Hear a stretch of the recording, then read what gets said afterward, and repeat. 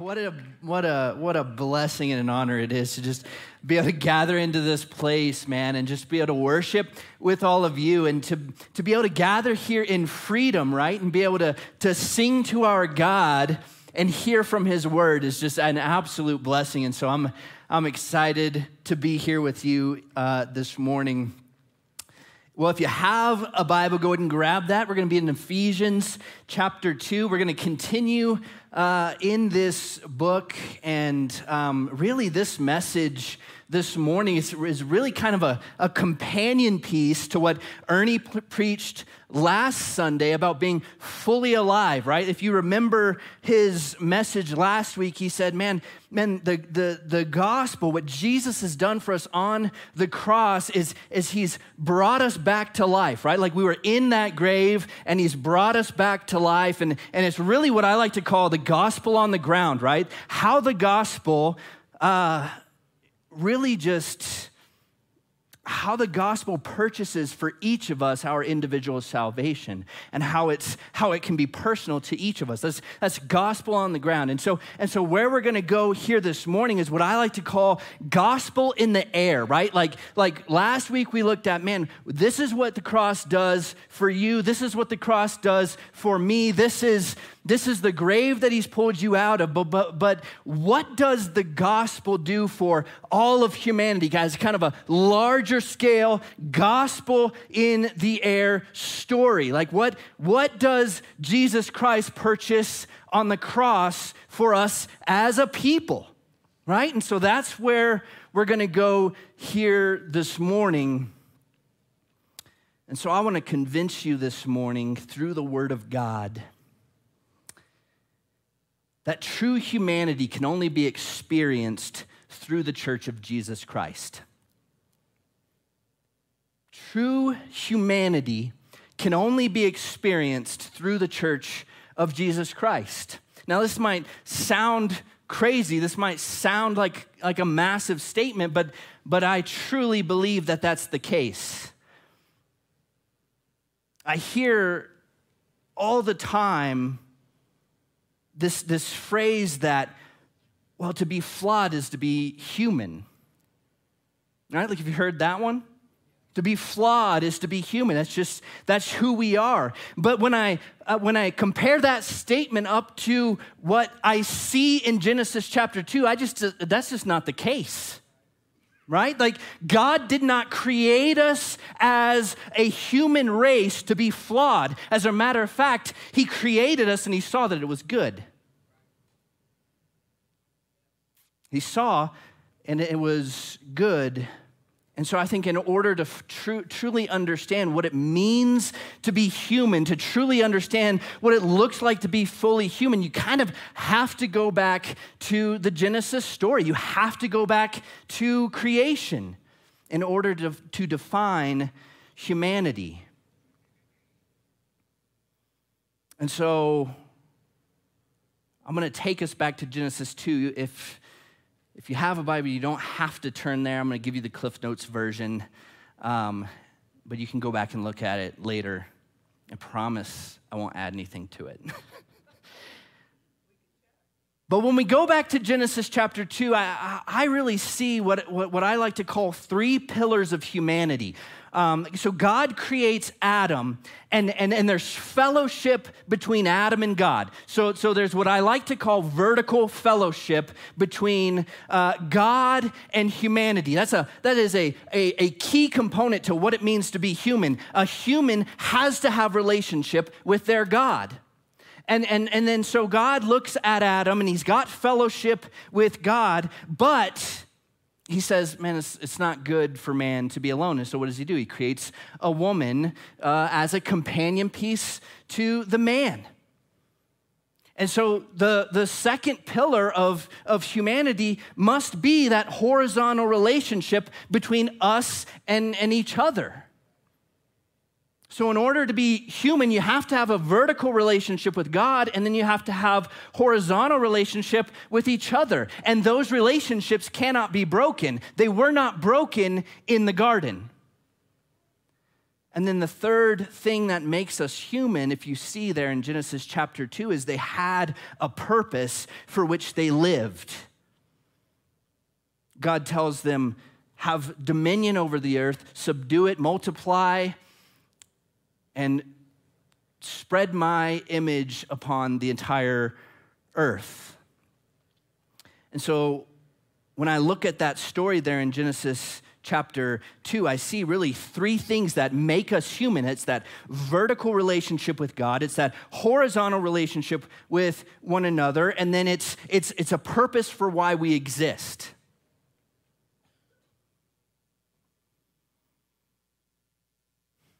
But then Genesis 3 happens, right?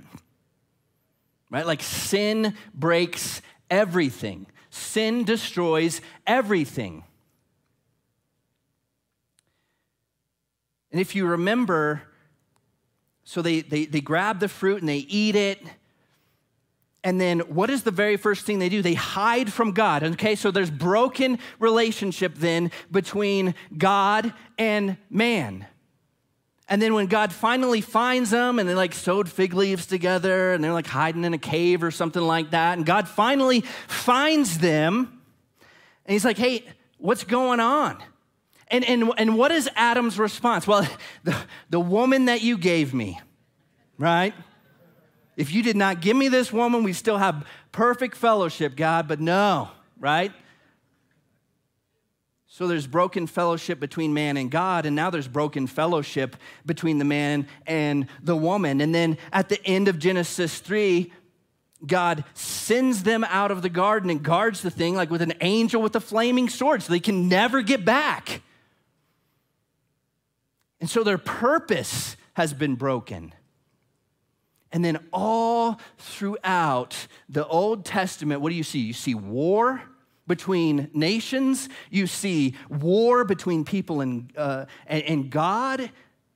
And you see the name of God just dragged through the mud throughout all human, existence from that point forward. And it gets so bad, like God calls a people, right? He calls the Jews, and the purpose for that is to bring God to the rest of the nations. But what does Israel do? They hide it from the rest of the nations. And now there's separation between these people of God and the rest of the people that exist on the earth. And that's really where we find ourselves here in Ephesians chapter 2. This is important for us to understand in order to understand the context of this passage. Now, this is a massive passage. There's a lot of stuff going on here, and so I'm going to do my best to kind of pull out the main point for us here this morning, and I'm not gonna get into maybe all of the little theological nuances that might exist in this passage, but I want to be laser focused on this reality that true humanity can only be experienced through the church of Jesus Christ. And so with your Bibles open, let's go ahead and read the passage, 10 verses. Ephesians chapter 2, starting in verse 11. Therefore, remember that at one time you Gentiles in the flesh, called the uncircumcision, by what is called the circumcision, which is made in the flesh by hands. Now, we're not going to touch that. What that means is that the Jews had kind of created a physical way of separating themselves from the rest of the nations.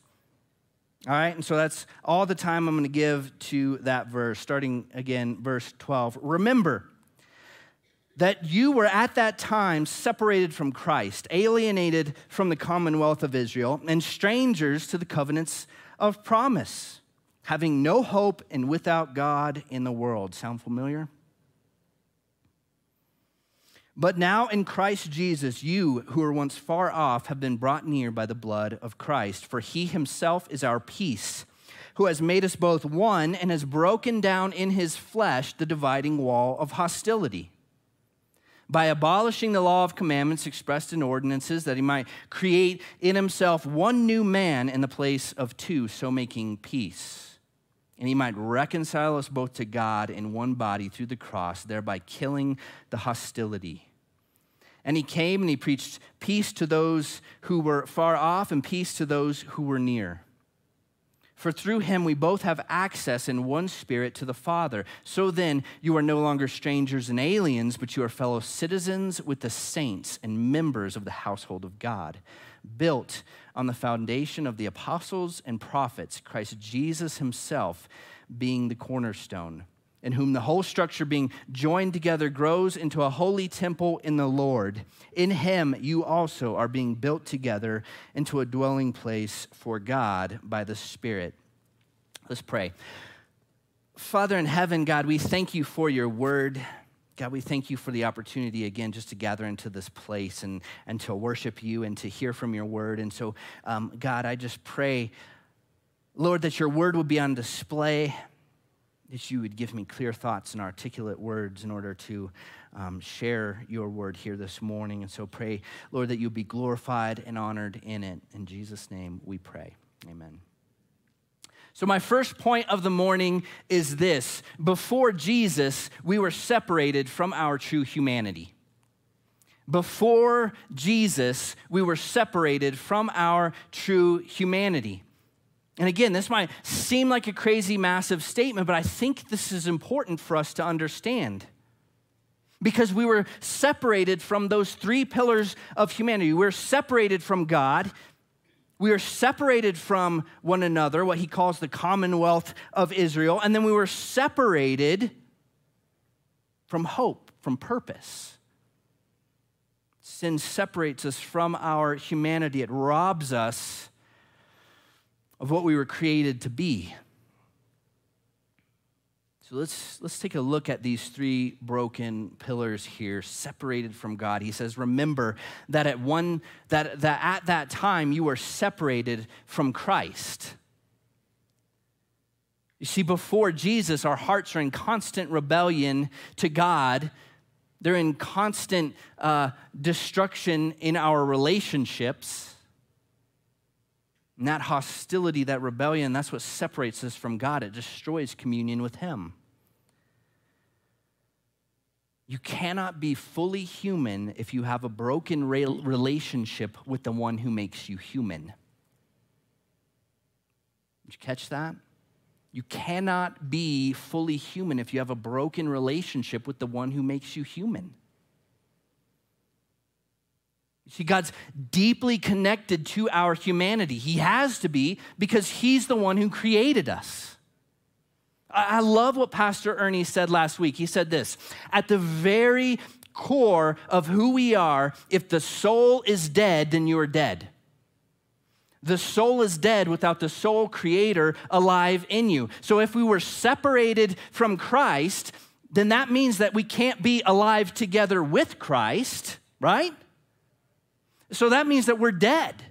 And if we're dead, can you be human and be dead at the same time?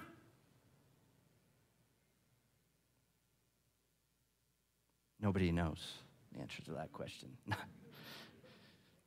Answer, no. Well, not only were we separated from and hostile to God, but we're also separated from and hostile to each other. Look back at verse 12. He says, you have been alienated from the commonwealth of Israel. So our sin separates us not only from God, but also from having healthy relationships with one another. And this is true, right? There's not a relationship that I've experienced on this earth that hasn't had some kind of, pain and sin and suffering in it. Relationships are messy. I don't think they were ever intended to be as messy as they are. John Stott says this, divisiveness is a constant characteristic of every community without Christ. Divisiveness is a constant characteristic of every community without Christ. Do we not see this right now in our nation? Right? We are deeply divided because we are a nation, a community without Christ. Some of you are like, hey, aren't we a Christian nation? Answer, no, we're not. We are a community that is deeply divided because it is a community without Christ. So we're separated from God, we're also separated from each other, and then we're separated from the hope and purpose that God created us for. He says we're strangers to the covenants of promise, having no hope and without God in the world. And so this separation from God vertically and from each other horizontally is significant because it separates us from our purpose, the reason that God created us, to multiply his image on the earth. And we cannot do that with a broken relationship with God and broken relationship with each other. Without the possibility of having communion with God, there is no hope. Without the possibility of having communion with others, there is no hope. And if there's no way to restore the fellowship we had with God and each other in the garden, all hope is lost. And this was our place before the gospel. Before Jesus, we were separated from our true humanity. But point number 2 is much better than that. Because of the gospel, we are reconciled back to our humanity. Because of the gospel, we are reconciled back to our humanity. He says in verse 13, but now in Christ Jesus, you who were once far off have been brought near by the blood of Jesus Christ. Amen, right? This is good news. The blood of Jesus Christ on that cross restores those 3 broken pillars of humanity. It restores our relationship back to God. It restores our relationship back to one another. And it restores our purpose and hope on this planet. So how does it do that? How does the gospel restore us back to humanity? Let's take a look at that. I think the first way that it restores us back to our humanity is that it tears down our walls of separation. It tears down our walls of separation.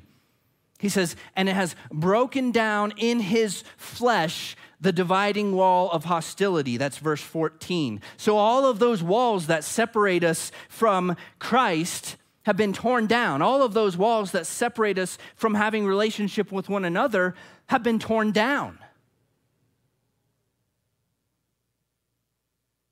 All of those walls that keep our sin in have been torn down. How? How does he do this? I think in order to understand how he tears down the dividing wall of hostility, we have to look back at verse 5 in chapter 2. He says, and he has made us alive together with Christ. By grace you have been saved. You see, grace is key here because you cannot tear down the dividing wall of hostility unless you first stand in grace. You see, what grace does is it allows you to have a free-flowing relationship with God and free-flowing relationship with one another. But here's the catch. You cannot stand in grace unless you first confess your sin. Nobody likes to confess their sin, right? It's easier to just throw a mask on, pretend everything's fine. But grace cannot exist in the dark. It just can't happen. So you have to walk in the light.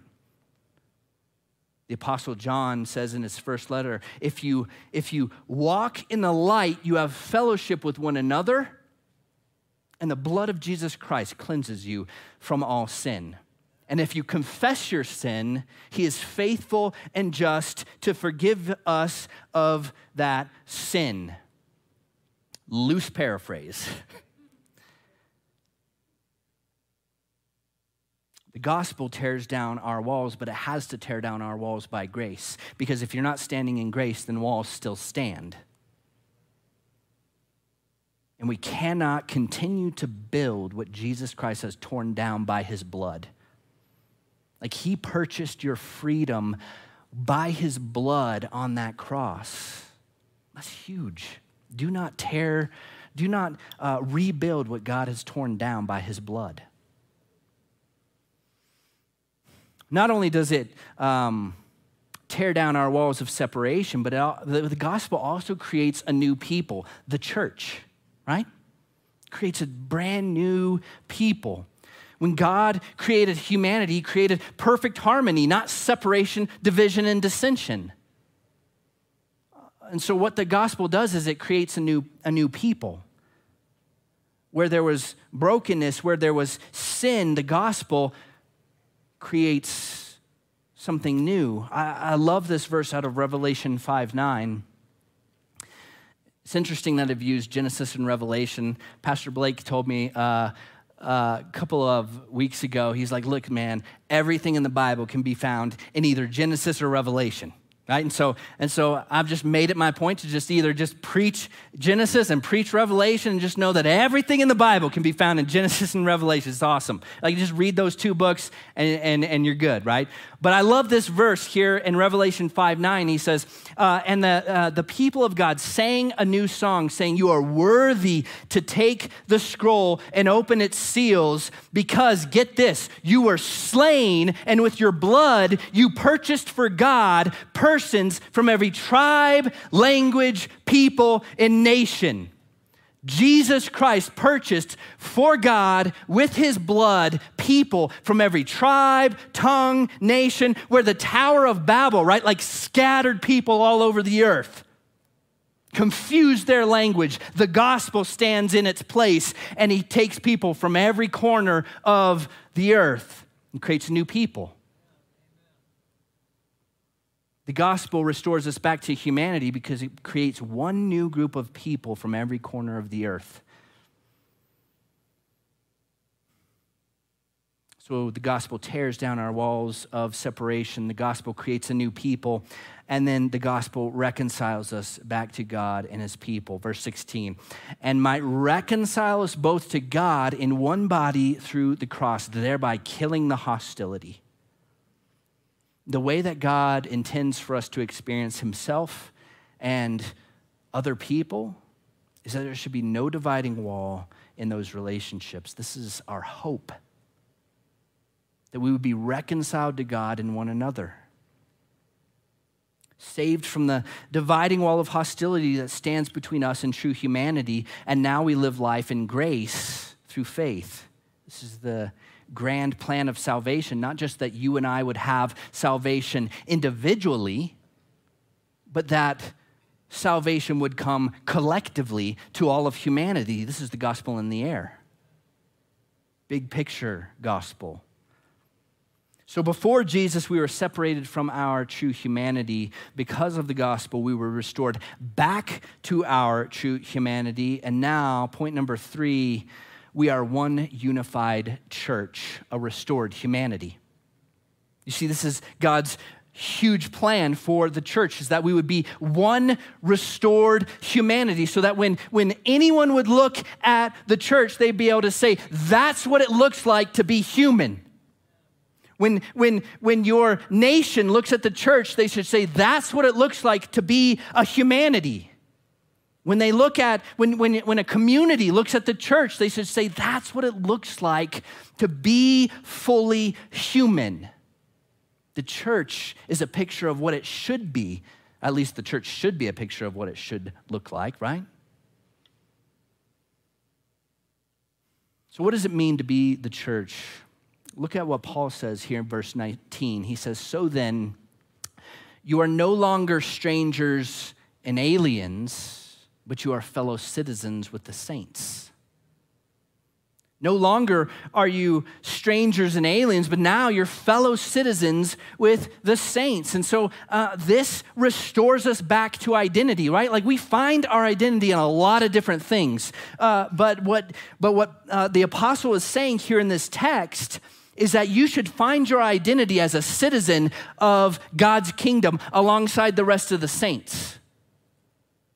Right? Like, in the church, there is no, American or this political party or that political party or this or that. Get that nonsense out of the church, right? My identity is first and foremost as a citizen of the kingdom of God, not necessarily as a pasty white guy, right? I need us to get here this morning.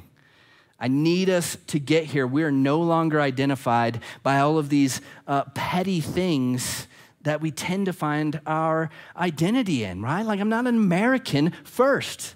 I'm not an Arizonan first. I'm not a member of whatever affiliated political party, whatever, right? My identity is in my citizenship of the kingdom of God.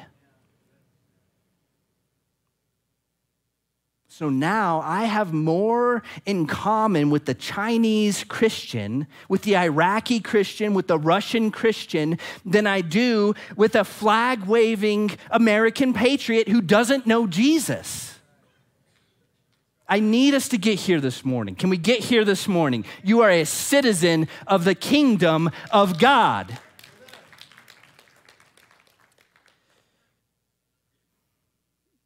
The church is the only true stronghold of freedom in this world. Everything else will end up serving the enemy. So make sure that you have your identity firmly fixed as a citizen of the kingdom of God with the fellow saints. You're a child of the Most High God. We're not just one holy nation, but we're also one new family. Look back at the text, verse 19, members of the household of God. So not only do we have a new identity, but we also have a new belonging. Now I find my belonging in the house of God. Now I find my belonging alongside all of you brothers and sisters in Christ. That's where I belong. So my identity is firmly fixed. My belonging is firmly fixed. And then he goes on to say, you're one new temple, a dwelling place for God. He says in verse 22, in him you are being built together into a dwelling place for God by the Spirit. So our purpose has now been fulfilled. Our purpose now as God's church is to show the world what true humanity looks like. That's our job. To show the world who it is broken and divided, separated from God, separated from God's people, separated from the purpose and hope in which he created them. Now our job is to show them what it looks like to truly be fully human, fully alive. That's our job. No longer does God dwell in a physical location, but now he dwells in the people of God as a beacon of hope to the world. So, before Jesus, we were separated from our true humanity. Because of the gospel, we were restored back to our true humanity. And that means that the one unified church of Jesus Christ is an amazing picture of restored humanity. So what now? Have I convinced you yet that true humanity can only be experienced through the church of Jesus Christ? Restored fellowship with God vertically, restored fellowship with one another horizontally, restored to purpose. I hope that I have. So how do we put this into practice? I've got two quick commitments I want us to make as a church. Two quick commitments that I want us to make as a church. And the first one, I touched on this earlier, I want us to be a church that stands in grace. I want us to be a church that stands in grace. Some of you guys have some baggage that you're hiding. It's creating some walls around you. Walls only exist to either keep people out or keep things in. Some of you got some walls that are just keeping sin firmly fixed in your life. Keeping people firmly outside of what's really going on. But that is not what God has called us to. That is not a picture of true humanity. That's a picture of slavery. So I want us to commit to stepping out of the shadow of our walls and into grace. Into grace. We've got to confess our sin, bring it all in the light, just put all the baggage, all the brokenness, all the sin, all the nasty out on the table and just let God take care of it. Some of you are like, man, you don't understand what would happen to me if I confessed everything. You don't understand, like my life might break. You don't understand the calamity that would come upon me if I was to live in that space of grace. And that might be true. I'm not saying that's not true, but at least you would be alive, amen? At least you wouldn't be dead to the sin that just clings. So I want us to commit to standing in grace here in the church. If you don't have a place where you can go to confess that sin, well, we got community groups, shameless plug. We got community groups right here at the church to be that place where you can share those things and people are going to come around you and shower you with that grace. So stand in grace. Commitment number 2, I want us to commit to the church, this church. Some of you have been attending here for years. I don't want you to be a sideline Christian anymore. We need everyone in this room to be unified together and on mission together. And so I need you to consider partnering with us here at this church. We have an opportunity to unite together. There are so many ways to get involved here, to advance God's kingdom through this church.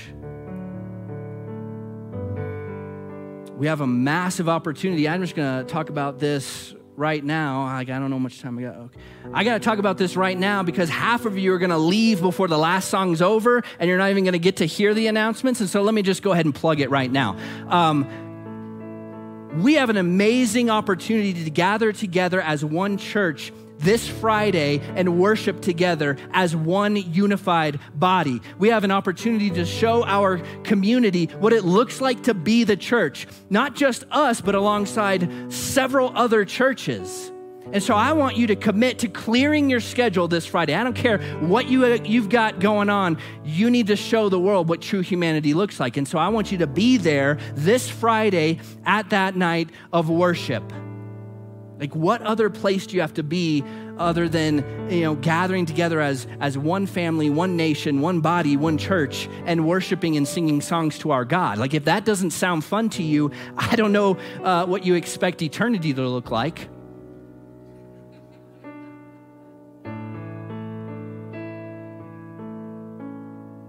So as I wrap this up, true humanity can only be experienced through the Church of Jesus Christ. We've got an amazing opportunity to show the world what humanity was always intended to be, the crown jewel of God's creation. Let's glorify him in that. Father in heaven, God, thank you for your word. Thank you for your grace. Thank you, God, that you've created a new people, the church, and that we can be a part of that. God, I pray that you be glorified and honored. In Jesus' name, amen.